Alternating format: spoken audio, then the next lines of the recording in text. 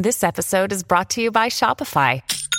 Forget the frustration of picking commerce platforms when you switch your business to Shopify, the global commerce platform that supercharges your selling wherever you sell. With Shopify, you'll harness the same intuitive features, trusted apps, and powerful analytics used by the world's leading brands. Sign up today for your $1 per month trial period at shopify.com/tech, all lowercase. That's shopify.com/tech. Hi, I'm Daniel, founder of Pretty Litter. Cats and cat owners deserve better than any old-fashioned litter. That's why I teamed up with scientists and veterinarians to create Pretty Litter. Its innovative crystal formula has superior odor control and weighs up to 80% less than clay litter. Pretty Litter even monitors health by changing colors to help detect early signs of potential illness. It's the world's smartest kitty litter. Go to prettylitter.com and use code SPOTIFY for 20% off your first order and a free cat toy. Terms and conditions apply. See site for details.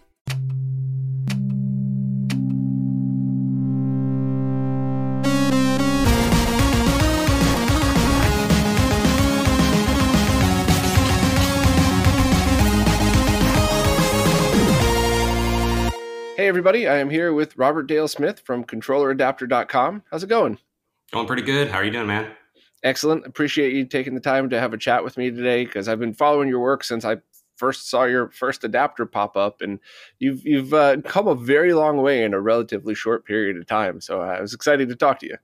Yes, definitely. Yeah, just like a year and a half ago, I just started working on that first adapter, and even for myself, I've kind of looked back and I'm like, the things I'm working on now are kind of stuff that I've wanted to do for a long time. And it's kind of cool to finally get to a place where I feel like I'm starting to figure things out. Yeah, that's awesome. So basically a very short, and we'll not do this justice, which is why we're having the longer talk after this, but the short overview of what Robert does is creates controller adapters that allows you to use either modern or different controllers on older consoles at a very fast speed. So you're not plagued by latency or anything like that. And while there have been other adapters that have existed in the past, some were terrible, some you can't get anymore, and some are very good, and yours are just another good alternative to it. That is, I always love options. So, so I guess that's the basic overview, but what really got you started with making these things? And remind me which was the first one as well, because I've covered all of them, so I can't remember which was the first. Yeah, the very first one I released, I think it was like August last year, was the SNES to 3DO. Oh, and, very handy. That just kind of out of my own interest. I was looking, I got a 3DO, it was broken and I fixed it. And then I went to go look for some controllers and I saw how expensive they were. And that's kind of the root of a lot of the adapters I've done is just that they're either overpriced or hard to get. And the main thing with the 3DO I was looking for was I wanted to play some of the mouse games. Just a weird guy who likes to play the weird console mouse games. So I saw it was over $120 and I started after that digging around. And at one point I found it was actually Atari Age forum. Someone did like a 1 weekend project where they put together a SNES to 3DO adapter.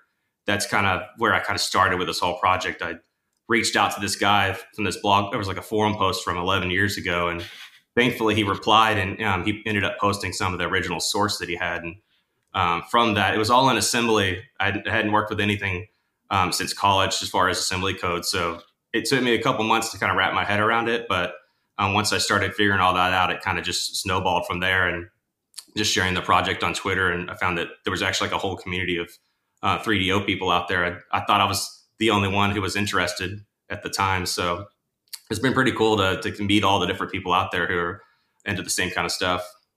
Yeah, I know the exact feeling. When I started the Google Doc that was originally Retro RGB, I figured a handful of my friends might be interested in this. And, lo and behold, all these years later, it's there's a lot of us. There's quite a lot of us. Definitely. So it's great to see a lot of these products come out because, like I always joke with Steve and Nick from HD Retrovision, like you'll sell 10 of these, but it's a lot more than 10. You're not going to sell 1 million. You're not going to buy a house off a 3DO adapter, but it's worth your time, I would think.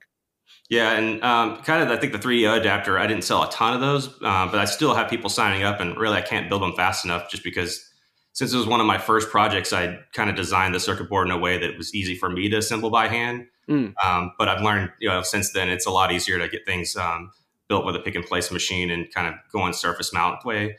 But I'm still kind of going through those parts that I have for the SNES to 3DO, and I'll sell a few of them occasionally.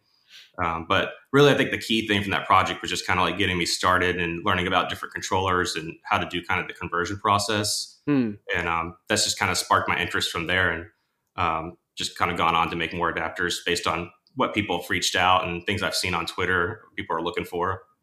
So, if you wouldn't mind walking through how you do these conversions, do you use the same root hardware and everything? Do you design completely different hardware? What's the software like? Like, would you mind just walking through an overview? Yeah, the original one I used it was all based on this design that this guy had posted on the forum. So that kind of is where I started my project. And since then, I've kind of evolved to a different microcontrollers to use. But I was using the Atmel. It's called the AT Tiny. It was actually started with the 2331, but I got to a point where the 2 kilobytes of flash memory wasn't enough for my firmware because the bootloader alone is 2 kilobytes. So I ended up upgrading to a 4 kilobyte version of that. And basically what I did is once I got that schematic put together on a, just wired it up by hand without a PCB, I just hook it up to an oscilloscope. And out from there, I was kind of able to actually see what's happening with the ones and zeros. So with Super Nintendo, it's pretty easy because it's just sending 2 bytes. So there's just 16 bits that you got to analyze. So once you hook it up to the oscilloscope, you can sync it to the clock line. You can actually see the button presses when you press them. So once I got an oscilloscope for this project, I just happened to see in that guy's photo on that forum that he had one. So I was like, maybe it'll be useful. I don't think I would have been able to figure any of this out without that, because just having a visual reference kind of really helped me wrap my head around what's going on there. And which scope do you use? What's that? Which scope do you use?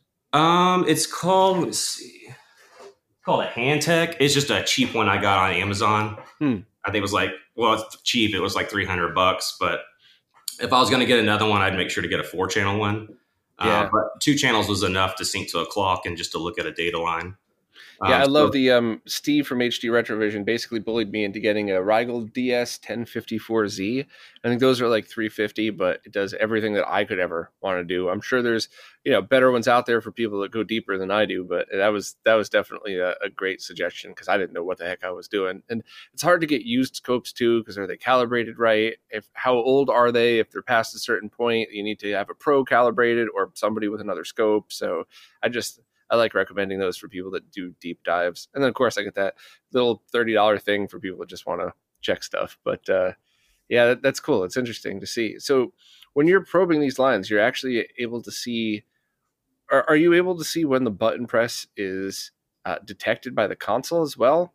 If you're probing the clock lines too? Or the way that the microcontroller that I set up for this Nested 3DO is it basically simulates what the Super Nintendo would send to the controller. So it's sending these clock pulses, and on each clock pulse, it's reading another bit that comes in. Another day is here, and you're ready for it. What to wear? Check. Breakfast, lunch, and dinner? Check. Planning for what's next and how to save for it? That's where Bank of America can help. For your financial to-dos, Bank of America has experts ready to help get you closer to your goals. Get started at one of our local financial centers or 24/7 in our mobile banking app. Find a location near you at bankofamerica.com/talktous. What would you like the power to do? Mobile banking requires downloading the app and is only available for select devices. Message and data rates may apply. Bank of America NA, member FDIC. And then there's a latch pulse on another line that comes in. It says, hey, we're starting a new cycle to read the controller again. So each cycle has a latch and then 16 clock pulses. And then it'll do a 16 additional if it detects that it's a mouse. But within those 16 bits, you'll see that all of them are high. And as soon as you press a button, you'll see 1 bit go low. So from that, just kind of tinkering, I was able to figure out the order of the bits were coming in and reading. So once I got that mapped, it was just kind of a matter of figuring out how the 3DO wanted to send the data, which is very similar. It was kind of interesting, like figuring out how it works, as it seems like possibly the 3DO people, I'm sure they analyzed how other controllers worked when they were designing their protocol, because it's very similar, except for instead of just 16 bits, it's a daisy chain of 16 bits, one after another. So that's how the daisy chain controller system kind of works, is that one controller just passes the data of the previous one. So it was pretty cool. With one adapter, I was able to simulate up to 8 different controllers. That's really cool. So when the 3DO does that for controllers plugged into each other, is there latency that is added? So if you're a player 2 and you have to run through player 1, does that actually add lag? Or, is it like a couple of microseconds, so it doesn't even matter anyway? Yeah, I don't think if it does add any that it's any impact. At least with my adapter, I'm reading the extension port for the extra controller coming in the daisy chain at the same time that I'm sending the data. So by the time that it's getting to the next one, I've already got it queued up. So it should be, I'm reading the Super Nintendo controller and the 3DO controllers faster than the 3DO even requests the data. Oh, so wow. It should be pretty close to zero latency, other than whatever's with the controller itself. If it's like a Bluetooth adapter or something, there might be a tiny bit. And that's inherent to the speed of the Atmel chip, right? The Atmel chip, it's actually, you can clock it. I have mine running at 20 megahertz, and I found that was fast enough that I could read the controllers and then respond to the 3DO faster than, basically I can do the conversion faster than it requested. So in between the cycles. That's incredible. Well, when I first started the website, by the way, this might be a very stupid thing to say. Maybe I was just talking to the wrong people, but a lot of the adapters that existed then, all I had to buffer something, and you very often got multiple frames of latency when you ended up doing that. Is this something new that people discovered, or, I hate to be negative, or were just all the other adapters on the market shit back then because nobody paid attention? Like, why are there suddenly so much faster controller adapters than ever before? Well, this one is actually based on like a really old chip, and because the guy did this weekend project 11 years ago, and I think it was an old chip then.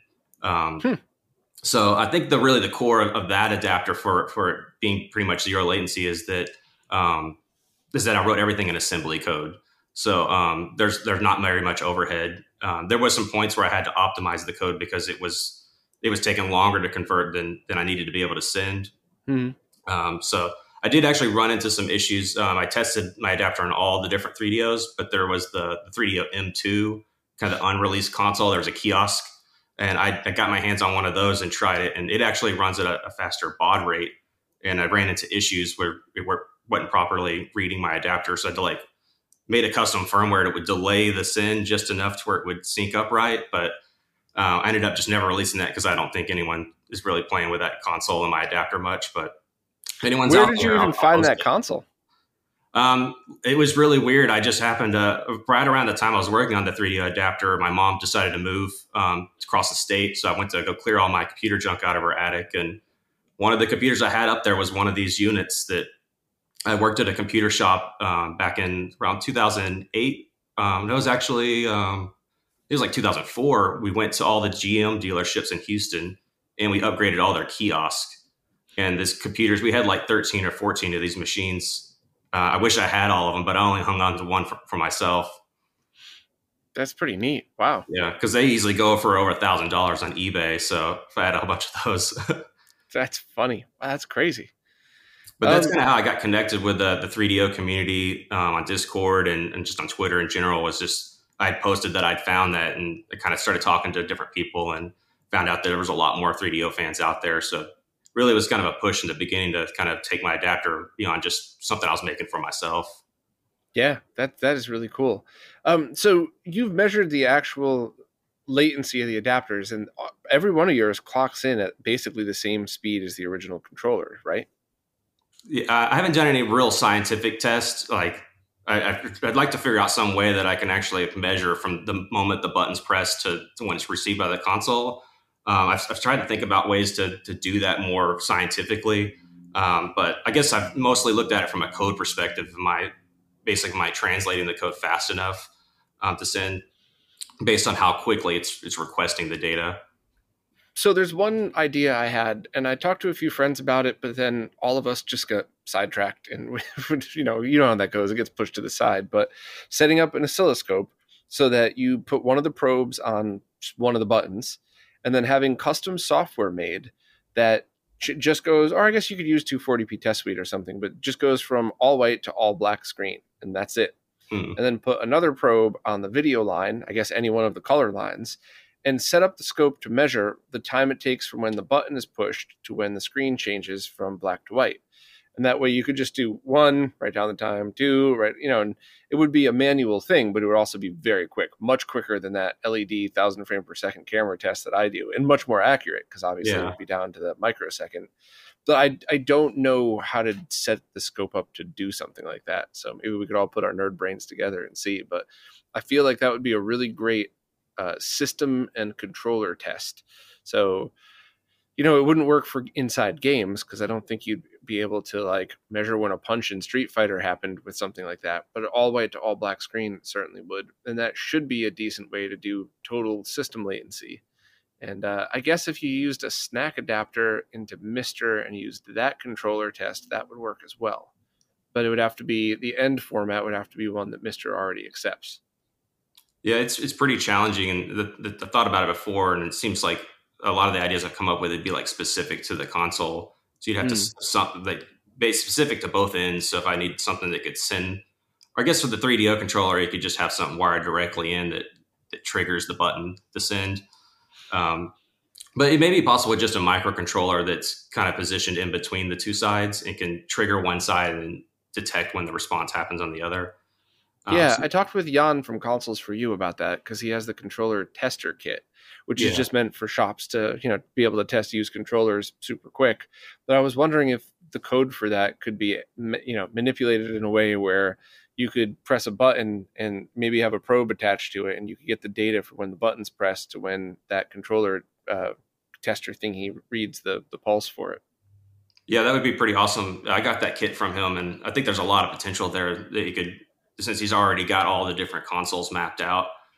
Just a matter of trying to figure out how to do that measurement.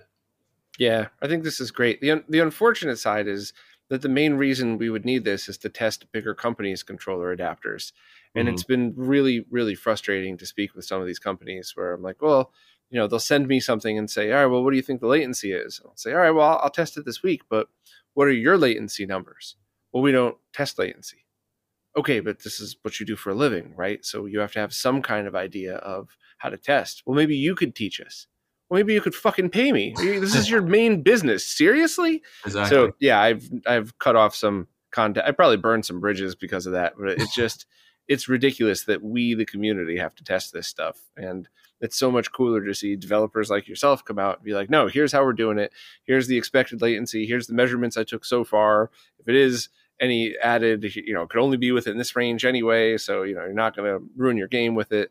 It's refreshing to see that. It's just frustrating that it's not just how it goes, Yeah, totally. And I think a lot of these people are just like, it felt good for me, and I think it's different for everybody. Cause that's one thing I like to do with my adapters is do like some try to measure it myself, but also let other people feel it and see what kind of feedback I get from them. Yeah. And that's gotta be a controlled environment too, because it's always very easy to just test something for a few moments and go, it's fine. But like you get to later, even the original Super Mario Brothers, you get to some of those jumps in level 8 where you have to time it, where you just hit that button exactly in the right spot. That's a really good spot to test any kind of variable or added latency because you can't plan those jumps out. It's just impossible. The button presses won't go as fast. So it's got to be a pretty controlled for people to say they feel latency or not. I put Beast through the ringer when I had him come over and test that Neo Geo emulation box thing, and he used specific moves that you can't do on very laggy stuff or inaccurate emulation. He had a plan going into that, which I appreciated so much. So it's this, you hold up the box and go, it doesn't feel like there's any latency in here, is enraging. You need some kind of plan for testing it and some kind of data to back it up. So awesome that we're all kind of putting our heads together for this. Yeah, I'm definitely going to spend some more time on that. You got me thinking a little bit more about it. And I think if we had something like kind of sort of like the Time Sleuth that we could very accurately measure many different types of controllers, it'd be super useful in putting some of these myths to bed. Yeah, I completely agree. The Mister one is as good as you can get at the moment for that. I think you just need to... Did you ever look into that, the controller tester? I did a live stream with Lewis. Lewis did a video on it. Pork showed some data on that before. No, I haven't seen that. That's definitely going to be worth your time taking a look at. Do you have a Mister? No, I don't. I'm kind of ashamed to say I don't have one yet. We got to figure it out. We'll see if we get you a DE10 because it's definitely on the list though. This was really cool because when I ran those tests with Lewis, I was seeing very high latency numbers, and I just was thinking, something doesn't seem right. And if I was using the LED test, that would have been one full day's worth of testing. Whereas and I probably would have gotten maybe 100 results in total. And we ran thousands in about a minute and a half. And, it took 10 minutes to set it up, 15 minutes, but then you just press the button and it just keeps hitting over and over and over. So that was incredible. That was great. That's why the MrAddons.com latency sheet is so important to reference, because everybody makes mistakes. Maybe there's a mistake on there. Maybe there's a firmware difference where Bork tested something at one firmware and there's an update. But generally speaking, you're not going to get any more accurate than that, at least as of now. So. Yeah. Well, back to you. My latency rants aside here, what was the second adapter, and kind of talk about some of the other stuff that you've been putting out, because you've been just churning these things out on a regular basis now. Yeah, I guess the second one really was the USB to PC engine, and that one just kind of came out of a random Twitter conversation one day. I think more than once I'd seen people complain about not being able to use the 8BitDo PC engine 2.4G controllers on the actual PC engine. Mm-hmm. And I guess that they just didn't think it was a big enough market, so they never made a dongle for it. And I just kind of joked. I was like, don't tempt me. And then I just saw that there was a lot of attention on there and a couple of people reached out. So I decided one weekend to put it together, just like a little prototype. It was pretty laggy, but I had something working at least. And then I think that's when y'all first picked it up on Retro RGB. And I saw a lot of interest in that. So I just decided to go all in on that and shipped quite a few of those back in October, and still people are still ordering those. Yeah, that's such a dance that we do on Retro RGB with that, because that was the perfect example of when it goes right. So, hey, here's a developer. They've already made a controller adapter for the 3DO. Now they're thinking about making it for this. What do people think? And it was just nothing but encouragement and thumbs up and get it done. But it's always on the other side, like, what if we had done that and you'd hit a roadblock for something that's completely out of your control? And now, hypothetically, that adapter could have never existed. Now I just sent a whole bunch of people banging down your door wondering where the heck their adapter was. So it's such a dance of like, are we doing more damage than good? Or are we doing good? Do we wait till there's a prototype? We all kind of go by our guts. There is no formula, and we got lucky because you nailed it. That was awesome. So yeah, it's definitely a balance of trying to put stuff out there that I think that I want to work on and see if there's interest. And then like the CDI, for example, I didn't have very much interest on that. It's still something I'm going to finish up soon. Mm-hmm. But like the Nuon, I don't know why I've got way more interest for the Nuon adapter than the CDI. So that's kind of the last month taking a lot of my attention. Because there are some options for the CDI already. That's why. Yeah. So there's 0 for the Nuon. And each of the CDI adapters are good, but they each have some shortcomings. Mouse emulation is definitely a big one, because I think that would be a pretty big deal, to be honest with you. But they're already out there. So it's one of those like, okay, you'll get some sales, but you're also going to be bumping up against other people trying to do the same thing. Whereas the Nuon, that's you're solving everybody with a Nuon's problem. All 7 people who own it. Well, I think I've sold 7 since I started talking about it. So several people have reached out and said that they ordered one just because they know there's a controller option. So yeah, I got to pick one up. A good friend of mine asks me to procure a lot of this stuff for them, and I end up it works for both of us, because I'll buy everything, they'll reimburse me the money, I get to test it, I get to do an article on it, I get to have some fun with it, and then I neatly package it up and ship it on over to them. So everybody kind of wins. They get something completely set up and ready for them. I get to do all this stuff for free without paying out of pocket. So I think that's going to be the next thing. I'm 99% sure they already said they wanted one anyway, but they want one. A Nuon Tempest 3000 and the controller adapter is absolutely going to be something that I'd love to mess with very soon. Yeah, that's all you need. And after getting the adapter working and playing the limited library, I do wish there was more games. But I think the biggest thing is being able to play Tempest 3000 since it's exclusive on there. And now, especially I got the spinner input working, I think some cool USB controllers could be built to work with it. Yeah, I would love an analysis of anybody who knows a good USB spinner, because I know they have some out there, and I know they have some that even mount in the same standard hole that you would mount a regular arcade button. But I don't know, is there a laggy spinner? Is that even a thing? Or are they all just very low latency? Are they all crap? Like, I don't know anything about spinners. Have you learned anything in the process of testing, or like what to buy? Yeah, I'm kind of in that same place right now. I was like, I posted on Twitter once, I was like, what's the definitive spinner? And there kind of was really no clear answer. There's a lot of different options out there. Someone did recently share one, I forget the name of it, but it's a really nice metal case. I think it's geared towards Mister, but they're supposed to be having some more in stock. And I think I'm going to try to get one of those once they're back in stock, because it was just a really solid spinner with enough buttons on it for this game. So I think it would be a perfect example, but yeah, I believe it was €150 for that, and it's in a nice metal case. So you're basically like, it's like buying a decent fight stick. It's not going to be cheap, but yeah. I've also seen ones in like the generic plastic cases, and I mean that with love, because the people who sold those weren't like, this is the best spinner on the planet. They were like, no, you get this generic case for $10. You put this in it, and you're good to go. So, did you see spinners where the spinner themselves just had the USB connection? I have seen some arcade ones that they have two buttons, I think. I don't know if it's a button built into when you press it, but it said two buttons, and it basically simulates a mouse. And it had like a small mini USB connection. And I guess it's so that you could wire it into your like PC emulation system if you had built into an arcade box.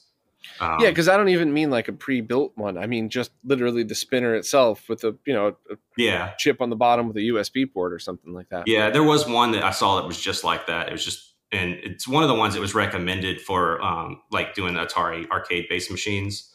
Oh, wow. So that was another thing I was wondering about the spinners. It's like, my thought is I want something I can just like flick it and it spins like a skateboard wheel. Right. Or I've tried other ones and it's very clicky.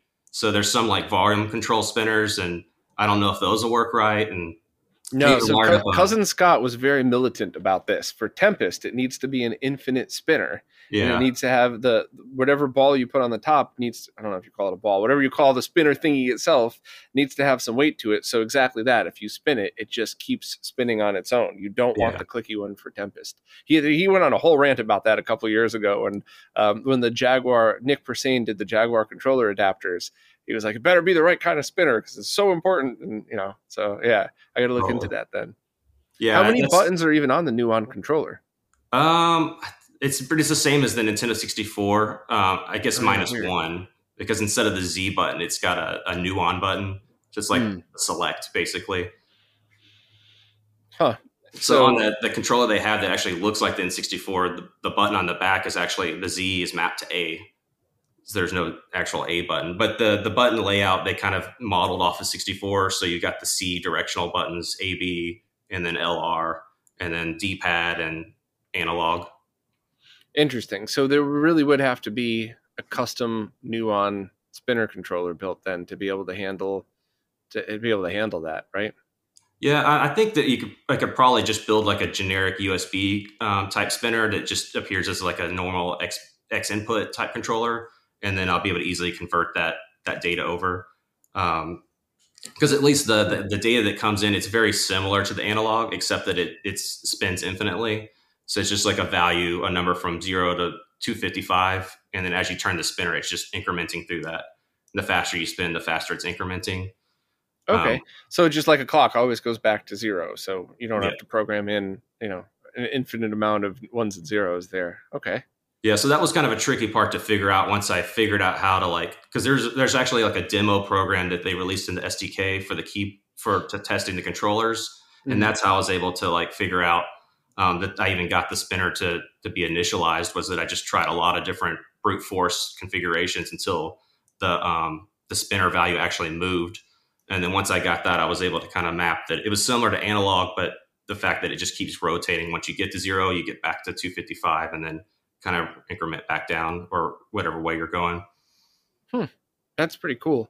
Yeah, I think when you release that Nuon adapter, you should definitely either make your own spinner controller or talk to people that would, so that could be sold in tandem, because I think that's going to be a pretty big deal. Because Tempest is a fun game, and it's one of those own the console just for the game type of things. And I think that's also a gateway drug. I bet you there's a handful of other neat games on the Nuon that people wouldn't have even thought to give a try until now that they own one. So, hey, let's see what else is on the platform and see. Yeah, I think there's some potential if the console, if there wasn't other consoles it was competing with, like PS2, there probably could have been a lot of games that were ported over and would have played just fine. So it's just kind of a bad timing, I think, for the Nuon people when it came out. And I think that's kind of what interests me, is sort of like what could have been. So, I hope out of all this that maybe the things I figure out could help people make more homebrew or turn this into something else entirely. Like I talked before, it'd be cool to have sort of like a VCR set-top box. You could sort of simulate old school TV channels. Maybe there's something we could run on Nuons. I don't know, since it's the set-top box basically. I mean, that's a possibility.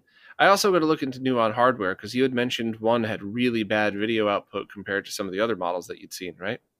Well, I've got two different models. I got the Toshiba and the Samsung, and unfortunately my Samsung one, the disk drive doesn't read DVDs. So I need to do some work on it, see if I can get that running again. But the Toshiba one, I'd heard people say it was pretty poor quality. And whenever I hook it up to my RetroTink, I only have the 2X ones, but it still was very blurry with S-Video or component, which is kind of disappointing.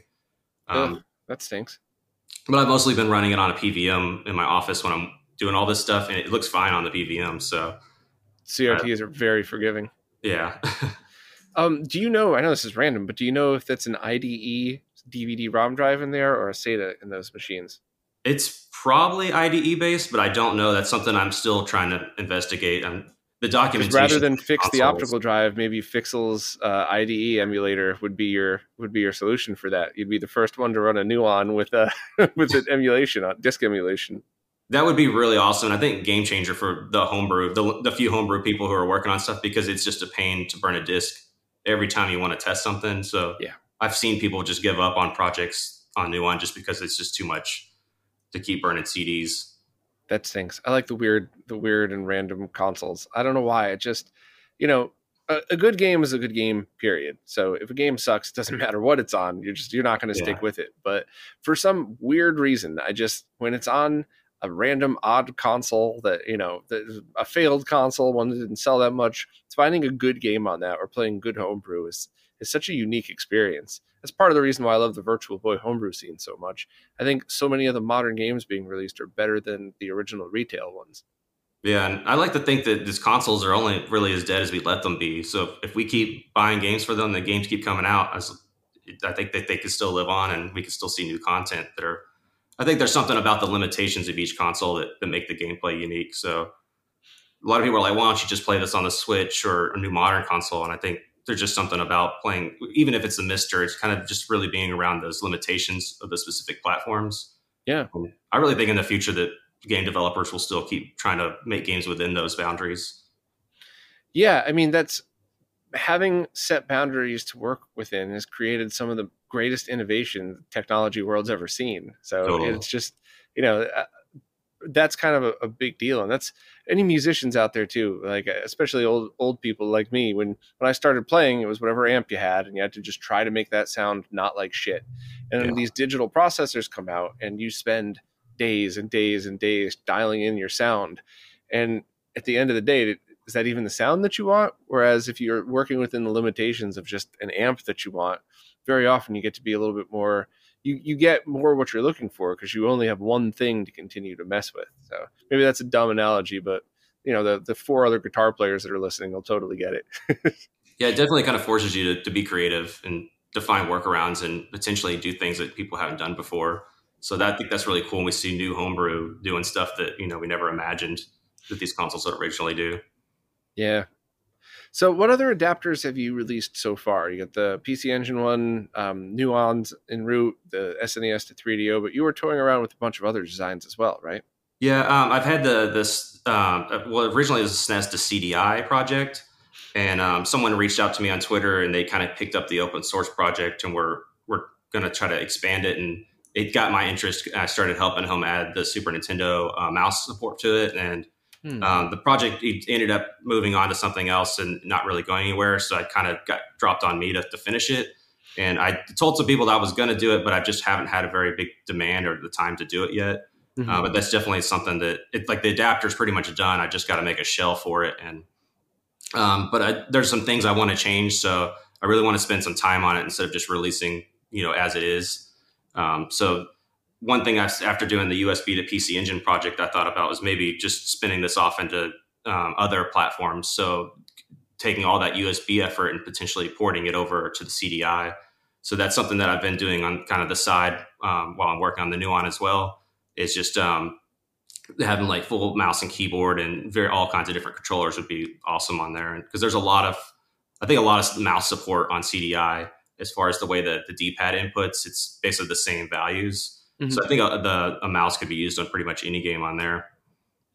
Yeah, I mean, I would kind of just start to look around and see which consoles have the least amount of options to them. Or I guess which you could, even if there's a console like the Dreamcast, which has a ton of controller options, maybe just having a USB to Dreamcast with no latency added adapter. Maybe everybody that plays Third Strike in the Dreamcast would say, hey, you know what? I hate the Dreamcast controller. Let me get, for fighting games at least, let me use my awesome USB-based fight stick that I have. And I know there's already stuff like that out there, but it certainly would be worth your time to kind of just take a look and see where there's a hole in the market and see how easy it would be to port everything over. Yeah, I'm definitely looking at different consoles, and I've kind of thought about maybe just going full open source with all my USB stuff, something sort of similar to Blue Retro, to where it's just like USB for all the consoles. Or maybe I could dive into that repository and have some other branch where you could do USB and Bluetooth. But I mean, do whatever you feel is best. But if I were you and I were in your position, I would pick the next product or two that would use that, sell it, and then open source it. Because what would happen is the person who runs Bitfunks is just going to take that and do a run of 10,000 and undercut you and probably not even do a QA. So a third of the ones released are going to have bugs. And it's just, if you plan on continuing to sell these, you kind of have to be a little bit protective of it, which just sucks and it's not fair, but it's kind of life. Yeah, that's one thing I've been thinking a lot about lately is kind of how to balance that, because I do ultimately want to open source all this stuff. So, after I'm gone, there's some way that other people can continue to reproduce these adapters or create new adapters from what I figured out. But it's definitely a balance of trying to get out at least a batch or so and then kind of release that. Yeah, get one batch, sell it, use that money to buy another batch so you have it in stock. So the Google searches are out there.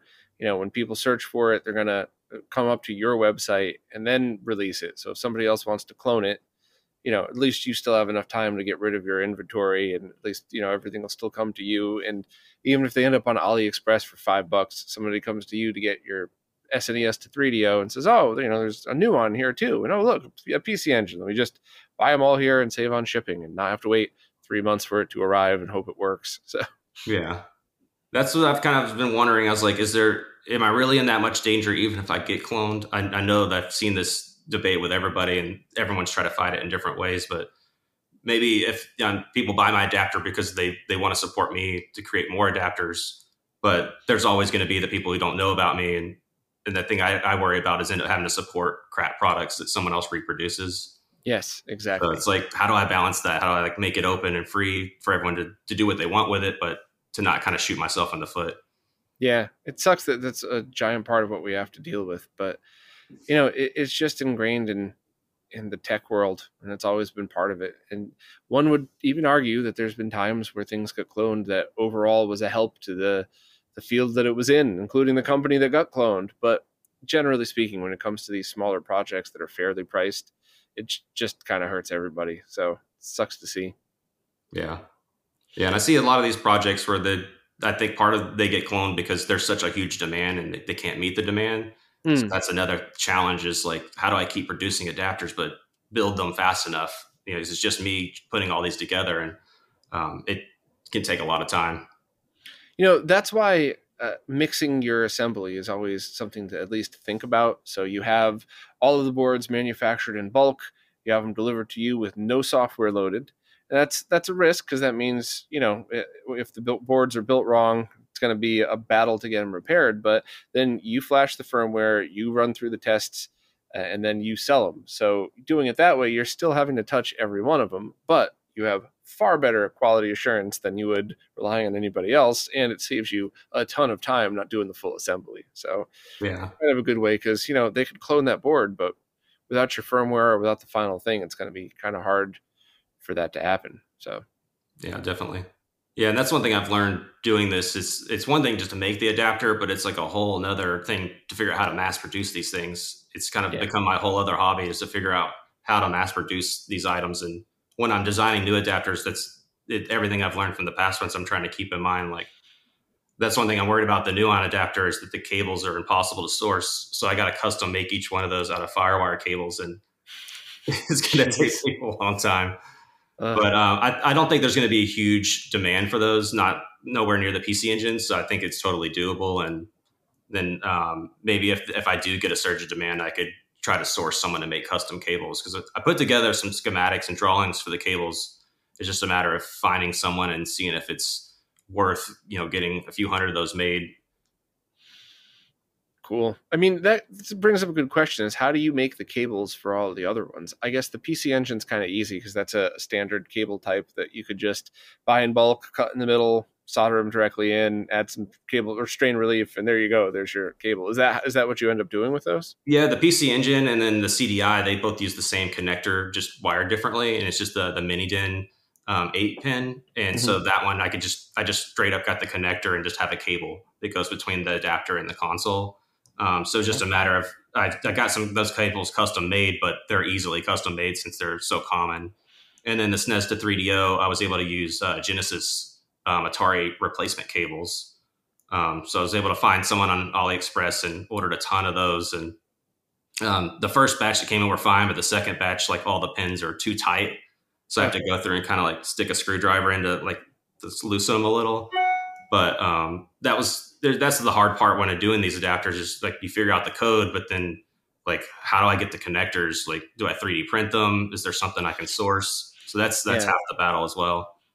Yeah, I mean, that's another thing I always try to pay incredibly close attention to when I'm talking about upcoming projects. Is it something that is even feasible to make past 1 or 2, or is it something that could be produced? And I think, it's good that most people keep that in mind when they're discussing these things. And it's kind of funny because you see people like Schenk make what should be a one-off, a completely unique thing, and next thing you know, there's schematics online on how to do it, and things are being shared, and now they have their company where they're selling parts to consoleize your own. So I love that. And on the other side, sometimes you have a one-off mod that gets picked up on a major tech blog, and now there's a million people asking for it, and it's like, this is impossible. You have to spend a month making your own, and then no one's going to make them to sell because you'd have to sell them for $1,000 a piece. So it's, or more. So yeah, it's kind of a interesting balance in the do-it-yourself world of what's actually feasible to have made. Yeah. And I think there's a lot of people that at least where I thought about open sourcing things, there's a lot of people who just don't want to go through all the process of DIYing. They're like, I'd just rather buy it, even if it's available. I mean, that's 100% me. I so appreciate everything that's open sourced, and I'm so happy that things are out there. But at the end of the day, I don't have the time to hand make anything anymore. So, to spend a fair amount of money to buy it, just to have it arrive to my door and plug in, is a giant big deal for me. I know there's a lot of other people like that. You're balancing work, families, the whole nine, and you want to just play your game or do your thing, and you don't want to have to spend that time making it happen. You want to just play the game. So I get it. That's why I'm so appreciative when people actually make this stuff. So what is on the horizon then? You talked a little bit about the USB, porting the USB stuff over to other consoles. Do you have any other projects in mind that you'd care to share? Obviously, in the context of they're just ideas, no pressure. We're not expecting anything that you say, just, something to chat about. Right now, I guess, like, immediately on the horizon is the Nuon, of course. That's what I've been working on pretty much every day, trying to get that wrapped up. I'm just working out some final kinks, and I'd like to do some more work on maybe making the cable fit a little bit better. I've customized the Firewire cable to where it'll fit, and it's got a really secure connection, but I think there's some improvement since it's not close to the original. And then I mentioned the CDI stuff. That's definitely next on my list. I'm not sure if potentially continuing the SNES to CDI or just going totally USB. But I've also thought about potentially doing some kind of hybrid where maybe it's got a USB port and Super Nintendo input. So that way you kind of got options there. Could be just the one adapter needed. But one thing I really want to make sure is it has like integrated multi-tap support. So some CDIs can support 2 controllers through 1 wire.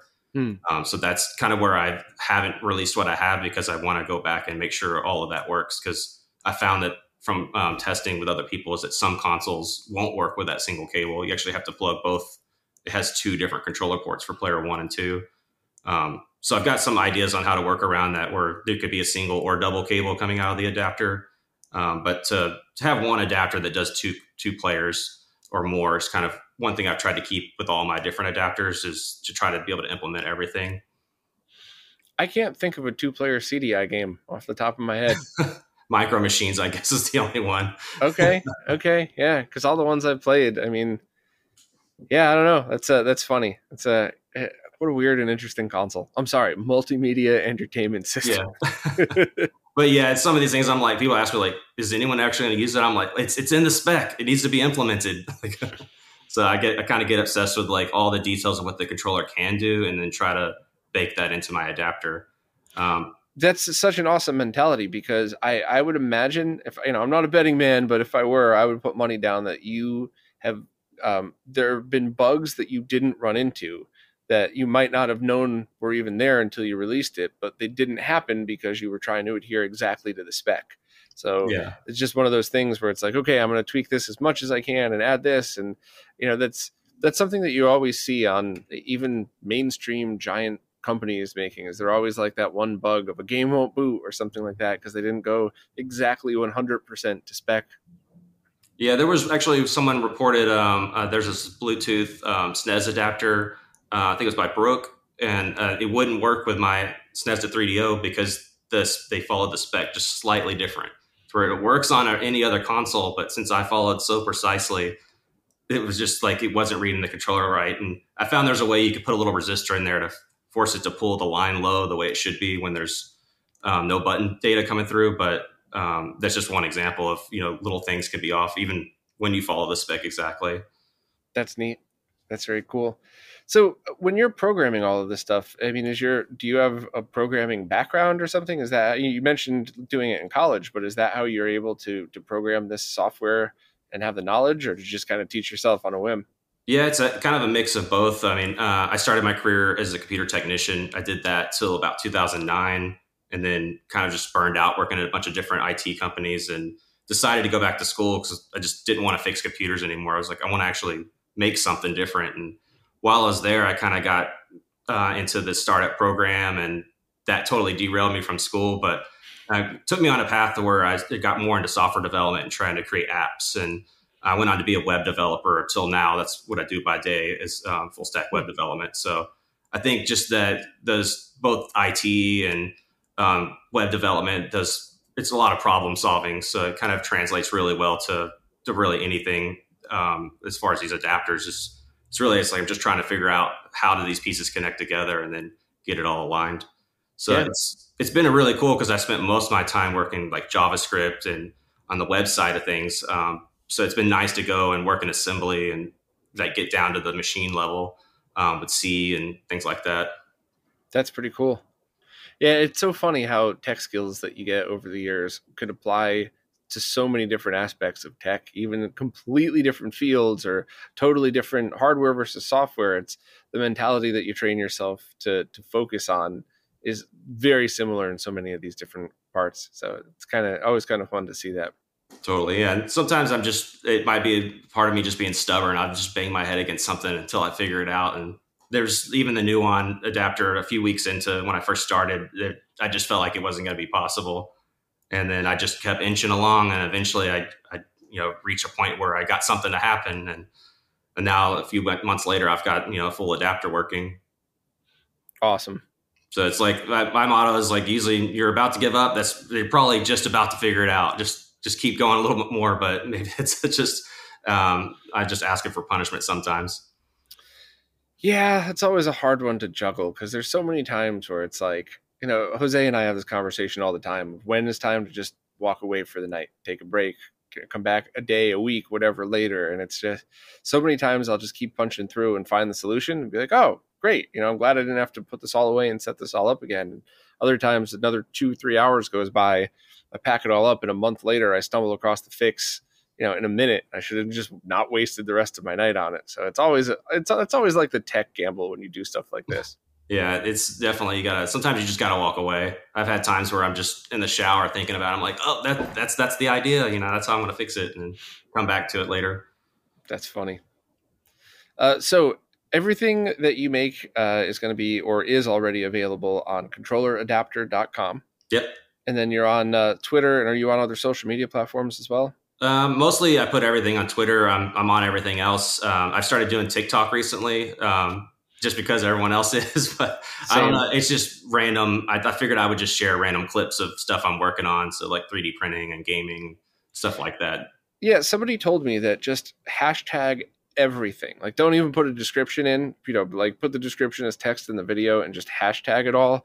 And that way, when people go and search it out, it'll pop up. So that way, it's not so much about milking an algorithm for the right length video or something, and it's not about followers. It's just about if that topic happens to be trending and you get the right hashtags, then yours will start popping up as well. So interesting.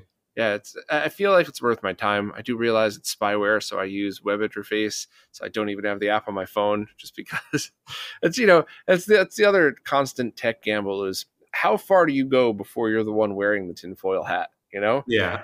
The analogy that I always make with people is, especially people that don't even do tech for a living, it's like, damn well if somebody wanted to break into your house, they're going to do it. They're going to grab something heavy and smash your front door in, or drive a car through something. There's no way to stop somebody who really wants to get in, but you still lock your door at night, right? Yeah. Even though, so that's kind of how my approach to tech safety is. If something bad's going to happen, it's going to happen, but don't just leave your door unlocked or wide open so people could wander in. And TikTok really walks that line. If you've seen any of the tech analysis of how the software works, it's like, I think that's more like leaving your door open than leaving it unlocked. So I just don't have that on my phone just in case. Yeah. And I think just a lot of people aren't aware, of what a lot of the information that's being collected by, not just TikTok, but any of these companies or websites you go to. And yeah, it's funny. Right before the Edward Snowden thing, I remember being in a meeting with my boss, who was awesome, really smart guy. I'd made and sold a bunch of big businesses over the years. And there was this super smart tech from one of our partner companies and he made some kind of nasty comment because I talked about using Gmail.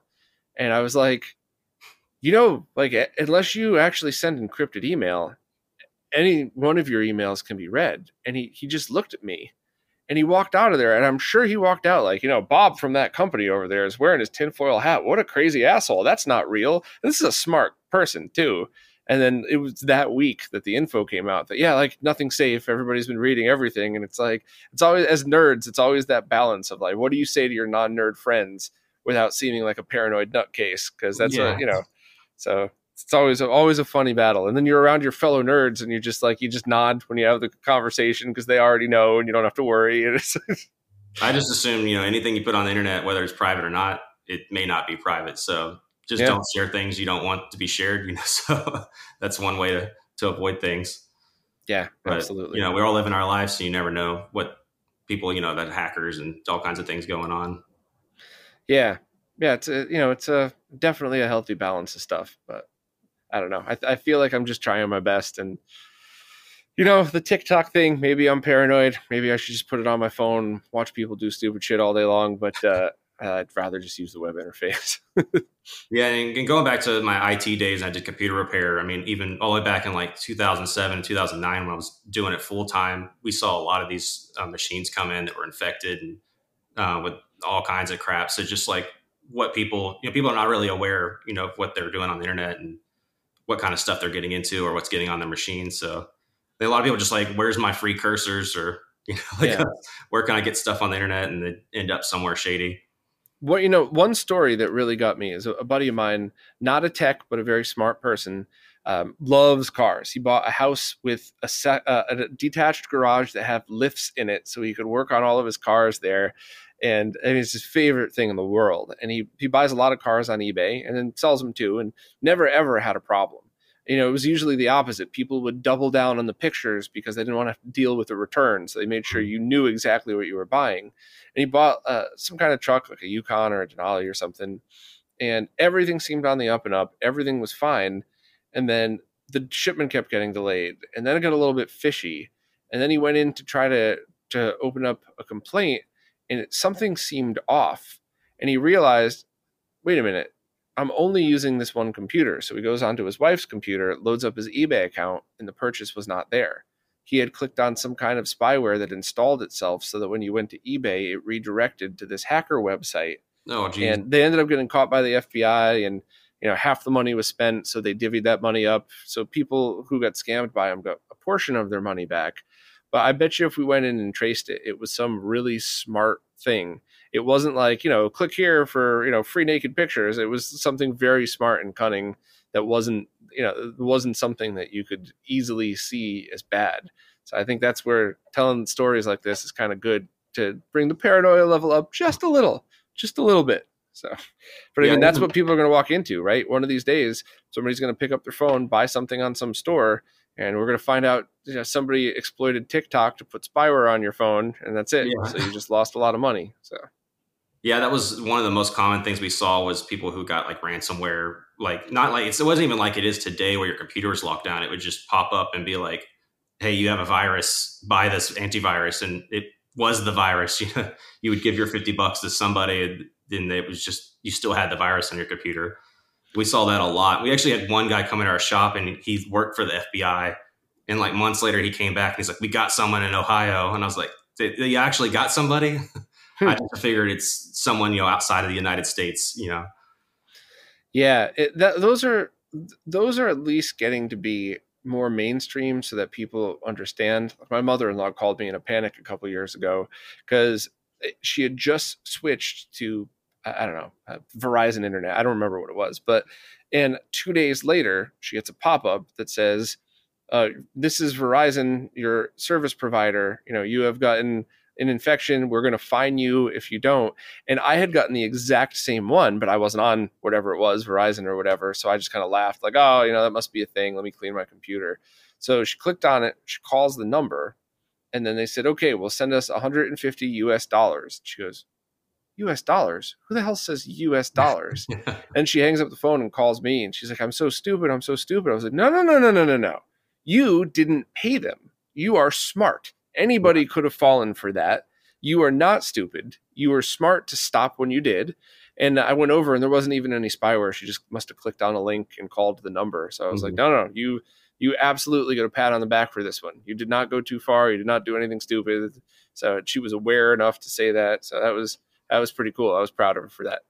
Nice. Yeah, it's unfortunate. I mean, it must be working for them because they keep doing it. These scammers. Yeah. And I'm sure you've seen YouTube scammer payback and all that stuff. So those are awesome to see after the years of. I almost felt like I was fighting them because people bring their computers in. They're all infected with a bunch of stuff. We'd clean it up. And it was like they'd come out with some new virus that like worked against the tools we were using. Like I remember there was one point some of our scanning tools wouldn't even open. We had to like figure out other ways to remove the software. Like eventually get to the point where like we're just reloading this machine. But I was always like, I don't want to just re-wipe the machine. I feel like that was the easy way. Just try to clean it up and keep everything that they had. But some machines are just so far gone. That's so funny. I always took the opposite approach because I always did it on the side for small businesses and friends, just word of mouth. I never had like Bob's Fix-It Shop or anything, but I would always tell people like, I'm going to give your computer a half hour. And if I can't fix it, I'm going to put a brand new drive in. It's going to cost you $60. SSDs, when those were first affordable, not only was that a new drive, it's a massive speed increase too. I'm going to reload your operating system and I'm going to move all your files back. I'm going to give you your old drive back in a case, and it's going to take hours less. It's going to be a faster result. And anything that's, if you're missing anything, give it to me to get back. But this is an infected drive, and, we'll reuse it as a backup drive 6 months from now once you've, confirmed I didn't lose any of your data. And almost every time it was the right move. There was a couple of this like, oh, this is easy. Just clean up some startup files and, get rid of that, run a scan. But that was always my path. And it would usually be like 3 hours start to finish. I'd line up a couple of them. So it wasn't much downtime, but the times that I went in to try to actually fix computers like that took just forever. Yeah. You probably saved yourself a lot of heartache too, just doing it that way, because sometimes it's just not worth it. And some of these machines that, especially even back then, it was like they were getting so bad. It was like, we think it's clean. And then, they bring it back the next day because it's all come back somehow. Did you ever use those Slipstream tools? It's been 15 years, so I'm probably thinking of the wrong names, but I feel like there was, I'm not even going to say the names, but there were tools where you could take XP and 7 and you take the ISO. So you take the basic genuine OEM ISO, and then it slipstreams all of the Windows updates into it up until that day, And then there was a driver pack where I would just select all of them, and you would put all of the drivers up. So then when you installed the operating system, 99% of the time, there was no driver installation afterwards. There was nothing, but it was a legit copy of Windows. Because I know they have the hacker ones that, disable activation, but we're totally not putting spyware in this thing that's definitely illegal. Like, no, This was you take your genuine OEM. This was a bunch of other fellow nerds who were using it in their IT departments, and that was just gold for me. Not having to dick around with trying to find drivers for some random laptop, like that was amazing. And then I kind of stepped out of the scene for a while, and when I went back in, I feel like so much of that info is lost. Some of the forums I was on were just awful people. One of them tried to kick me out because I didn't say thank you fast enough because I had COVID and didn't log in for 4 days or something. It's just all that info is lost, and I wish I had treated it the way I treat retro RGB stuff and done detailed guides and put up backups of the software, because I really wish we had that now for modern OSs. Yeah, there's a lot of stuff that I've just lost over the years. But yeah, we definitely did the Slipstream disk, and we even had some of our antivirus and anti-malware apps just pre-installed that we installed the machines anyway. So it was kind of nice to have just something where it automatically do it.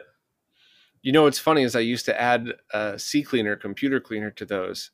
And and then at one point, I just kind of, it was after I had stopped using that on a regular basis, but then that company got bought out and they had added spyware to it. Do you remember that? No, I guess it's been so long since I've used it. So it wouldn't affect older versions. So if anybody out there knew me 15 years ago and still uses that disk to reimage your old ass laptop, don't worry, you're fine. But it was, if you re-downloaded that program after the company got bought out, it was putting spyware on your computer. Yeah, I hate it when that happens. And even I had some Chrome browser extensions at one point, and now they've kind of faded out of existence. But people would reach out to me and they're like, can we put this thing in your app? And it was basically some kind of spyware or something that would inject ads into other websites when you go to it. And I'm like, I don't want to do that. I get those emails 2 a day from people that want to put ads on retro RGB. And some of them have offered a good amount of money. And I mean, obviously I know what it is. It's some kind of spyware, it's some kind of redirect to dick pills with an affiliate link or something. Like obviously I'm not going to fall for any of that crap, but I've just wondered how many people do. Yeah, I've worked for a bunch of internet marketing companies over the years as a web developer, and I just see some of these kind of tactics of the affiliate marketing. And every time you have the little ads on the bottom of your website, it's just like the most cringiest articles. But I see even these big news websites, you scroll down the bottom and they're all the cringe news. All of them. Yeah, I have Google Ads on retro RGB because I have to. I wish I didn't. I wish I could be better at advertising so I could market my Patreon better and never have to put those on. I would love to disable all ads. But before that, it just targeted by me. So you're on the page and you're like, and then make sure to use your good quality Phillips head screwdriver. And there's a little Amazon ad for some $2 Amazon screwdriver that'll work perfect, or an eBay ad on the right where as you scroll down the different things I'm talking about, the eBay ad matches what you're talking about, and they're stuff that I had chosen so that it would actually be helpful. And then eBay's ad program is just disgusting now, and they don't pay anything out, and it's terrible. And but I refuse to do the pop-ups and the cringe ads and stuff like that. I got to make it as put it this way. I have Google Ads turned to its lowest settings in every place you could change a setting. So yeah, it's kind of a necessary evil. The internet runs on ads, so you got to have it somewhere. Yeah.